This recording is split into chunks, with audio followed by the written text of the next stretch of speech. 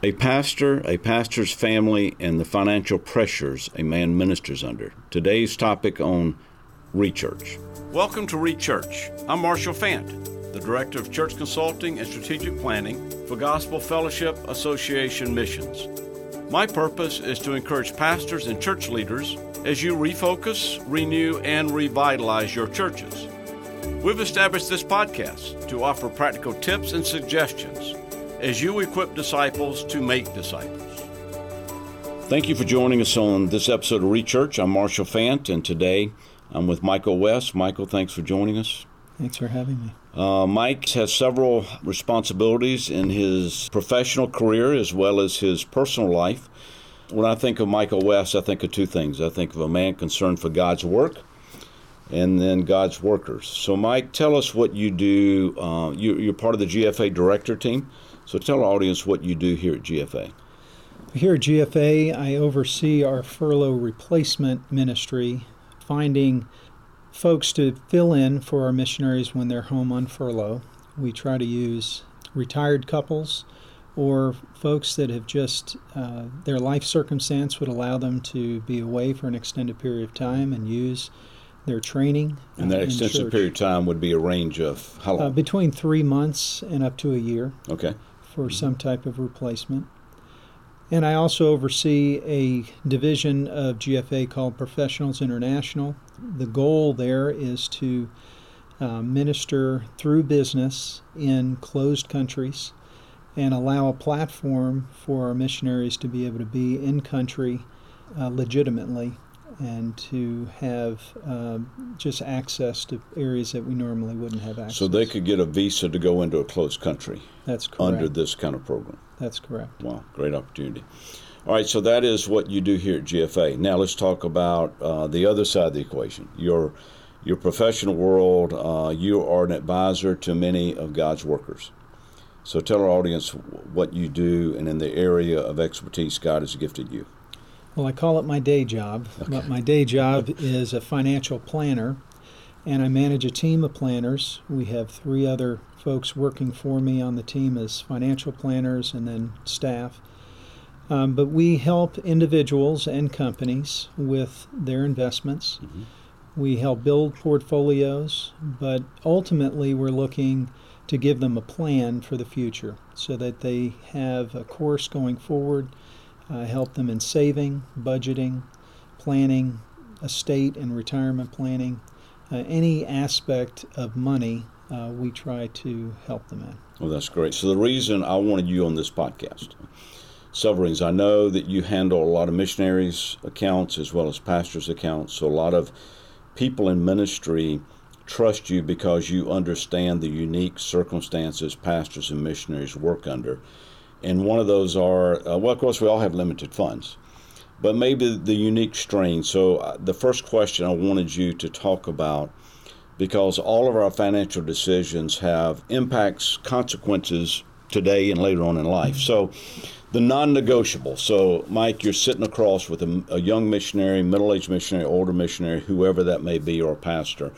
So what would you consider pastors and missionaries on an income that's tight, a tight budget? What are some of those non-negotiable financial decisions that you say, okay, we don't want to go there, or we do need to go there? What would those non-negotiables be? Well, I'm always going to start with what is their view of money. They've got an understanding of God's Word, and God's Word has much to say about money in general. And He is interested in the material things of this world, and He's provided those things for us. But really, who is the source of all things? There's so many folks that get off track because they're taking the world's view on money and on wealth. We have to have a balance, and a balance isn't pursuing both God and money. We know that that doesn't work. But understanding that God will use money to help us. So in those non-negotiables, it's our view of money. How do we view what we have and everything we have? And the proper response is from God. Yes. Whether we got much or little, it's what God deems that we need. And if we believe we need more and we pray for more, and God blesses us with that, well, praise the Lord. We need to use those resources for Him. Second would be our view of debt. And I only say that because the Bible has a lot to say about debt. And I'm not here to be on one side of that equation or not. I would just say that most Bible passages about debt are in the negative sense. Okay. So that when you're approaching debt, you need to live within a means. You need to be able to meet your obligations. And we have to not think that we can print whatever we need, as is kind of current in our government society. Or slide the credit card for whatever we need, or that's whatever. Correct. Okay, good. Sorry. So item number 1 is our view of money. Item number 2 is our view of debt. Okay. So what keep going with this? And then further from there, then it's just having a budget. And most people do not live by a budget. They can tell you how much they make. They can't tell you how much they spend. We need to have an idea of what we're spending, and that is critical. We also need to understand enough about money and finances. For a pastor, he's going to be an example to his congregation. And he doesn't need to be a businessman, but he needs to understand the businessman. He needs to understand how money works, that if we don't save, we won't have later, that if we don't plan ahead, we're going to meet the plan, we just don't have one. So we need to plan for the emergency. There shouldn't be emergencies if we plan. All right, I'm going to park right there just a minute. All right, so let's say I'm a pastor. My wife and I, we've been to seminary, we understand the Bible, but I really don't understand money. I was not raised in a family, or this pastor may not have been raised in a family where a budget was observed. Finances were never discussed in the family. You get through seminary just by not spending more than you make, okay? So, Mike, if someone's out there in the ministry listening to this right now, outside, there'd be 2 ways they could get help. Number 1 would be talk to a person. What resource? Is there a course or a book or anything you recommend just to get the big idea of money? What terms mean? Is there something like that you recommend? Well, there's a plethora of resources out there. The very starting point, what would you do? Just make an appointment with someone like you and explain these things, or what would you do? Well, I would recommend Active Management, which is using a financial planner. Okay. Someone who is going to share more than just selling an investment. Right. They're going to look at your situation. They're going to look at what your capabilities are, your needs, and goals for the future. And they're going to educate you. That's where, okay. But you need to set some type of budget together, and it may just start with, this is how much I have coming in, and these are my basic bills. But having an understanding of the inflows and the outflows is the beginning. And then knowing that we have to tithe. Scripture talks about that. And there's much, as I mentioned, that the Bible says about money, and it isn't so that we have more things to spend for us. Actually, it's so we have more to spend for others, for the Lord's work, for the needs that are out there. The Lord will provide, and you may wonder why some people are so blessed with material goods. Well, it could be that the Lord has so inclined them to use those funds for other people. Now, their pursuit may be just for themselves. And if that's it, we know that those won't last. Right. The God's not pleased with that. Yeah. But just to have a plan of using your money in the proper way, knowing that difficulty at some point is going to come in the future, and planning ahead for those things. All right, can I segue into one more thing? All right, so from your experience, if a pastor and his wife come to you and they have a budget and they're still in financial trouble, it's because maybe they don't understand the budget is not adequately proportioned. I mean, I know the budget's the starting point. Do we agree with that? That's the starting point? It is. All right, so what would be a common problem somebody faces? They got a budget, but it's not working. Okay. Well, they have a piece of paper that has a bunch of numbers on it, and they don't live by that piece of paper. They don't review it. They don't recalibrate it every quarter and just look at where they are. You do want to live in reality. You may think that you can do a certain thing, but unless you've tested it and you've gone through, it's not going to be a proven and a successful budget. All right, so let's say I start a budget today. My wife and I, we sit down.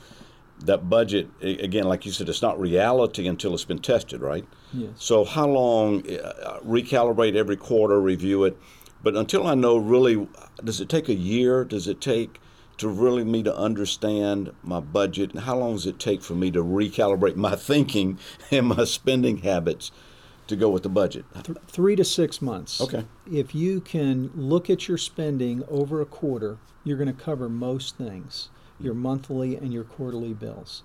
Over 2 quarters, you've built a discipline.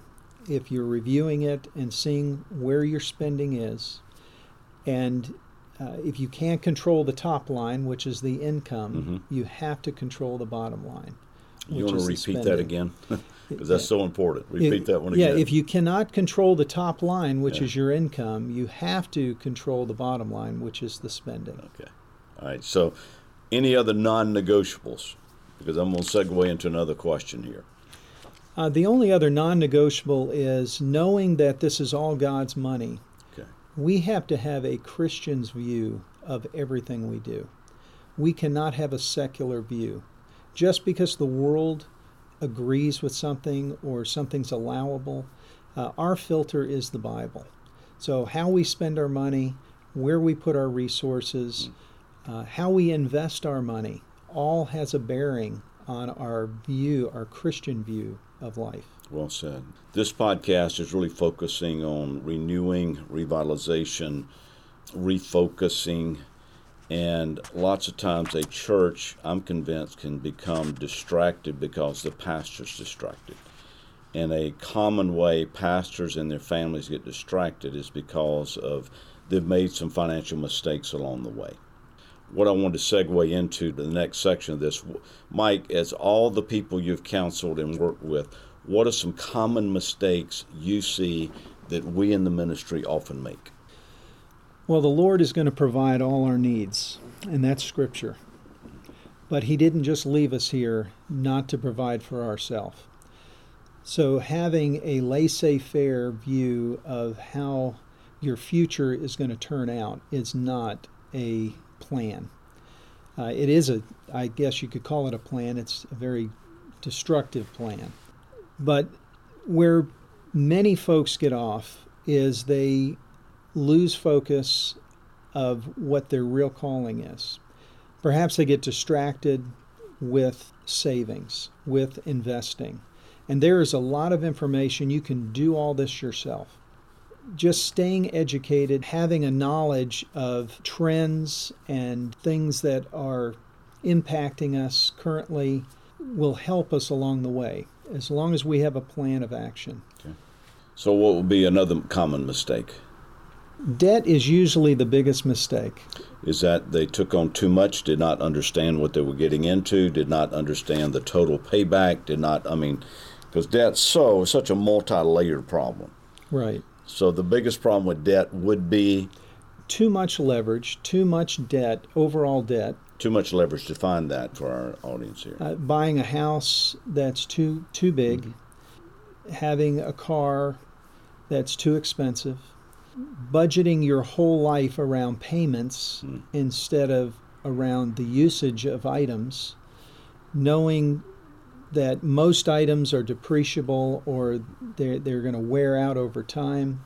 And have to be replaced. And so unless you're saving ahead, so planning ahead, saving for that vacation or time off, planning for the car that you're going to need, planning for repairs that you'll need on a home, and just upkeep and maintenance is part of life. And it's got to be part of that budget that we're talking about. And many folks just bite off more than they can chew. Okay. They're driven by their wants more than their needs. So debt can snowball. It can. Okay, so I want to flip that. On the other side, if you would explain to the average pastor what compounding interest is all about, on the positive. I want you to comment on two things: what this word compounding means, and secondly, how that can work for us instead of against us. Right. And so in the investment world, if you're making interest on your money, and it's simple interest, and you're making 5%, on $1,000, you'd make $50 a year. Well, if you were compounding that interest, that means you're going to make interest off $5,050 the next year, and then $1,100 plus the next year. And Einstein is the one who was quoted as saying the eighth wonder of the world is compounding.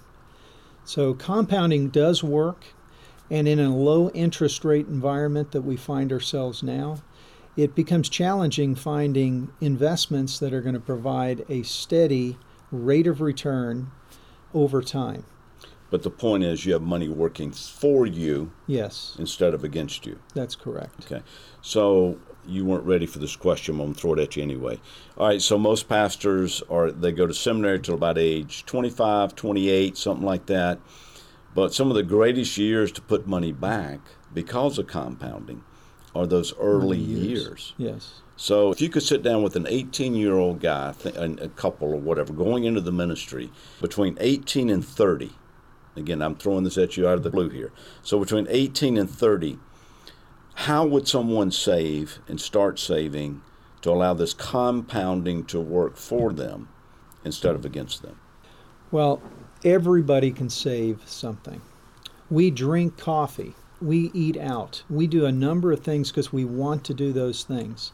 So it's really just starting with a discipline, even if it's $25 a month, $50 a month, systematically saving.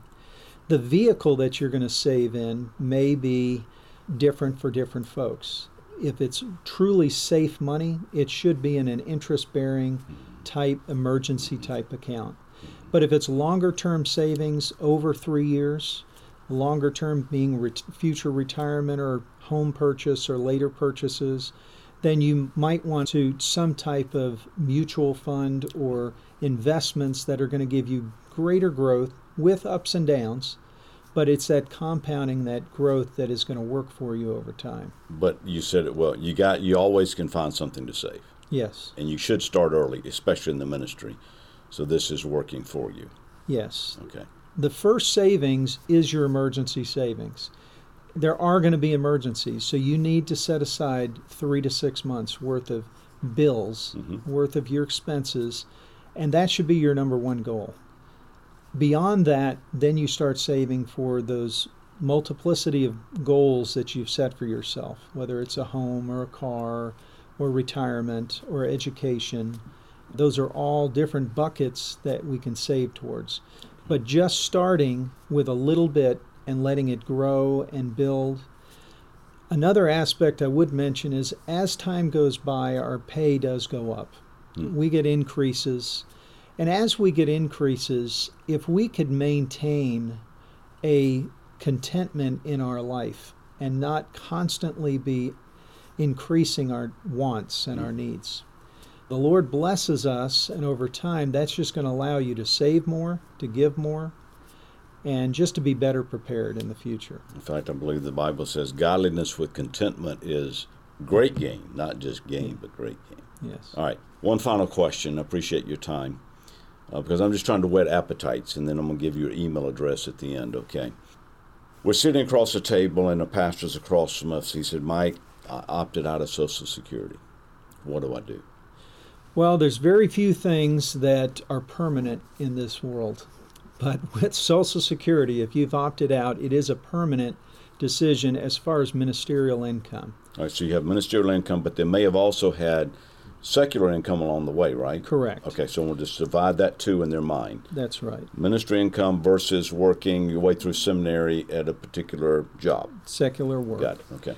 And actually, that secular work can continue even after you're in the ministry. The Social Security office requires that you have 40 quarters to be able to receive retirement benefits. So 10 years of work. It's 10 years worth of work. And the income requirements for that are around $5,500 a year in income. So within 4 quarters in a year, you can pick up 4 quarters of that segment. Many folks that are going through seminary are going to have about a 10-year work history before they go into the ministry.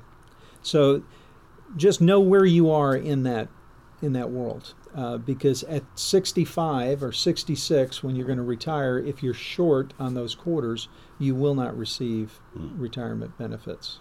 So if the reality is, if somebody has opted out, they may go back, and someone like you could help them figure out maybe they did have secular employment. So to learn how to talk to Social Security office about this, right? That's right. And see, maybe they still could put some quarters in or something at some point, but not wait till the last minute.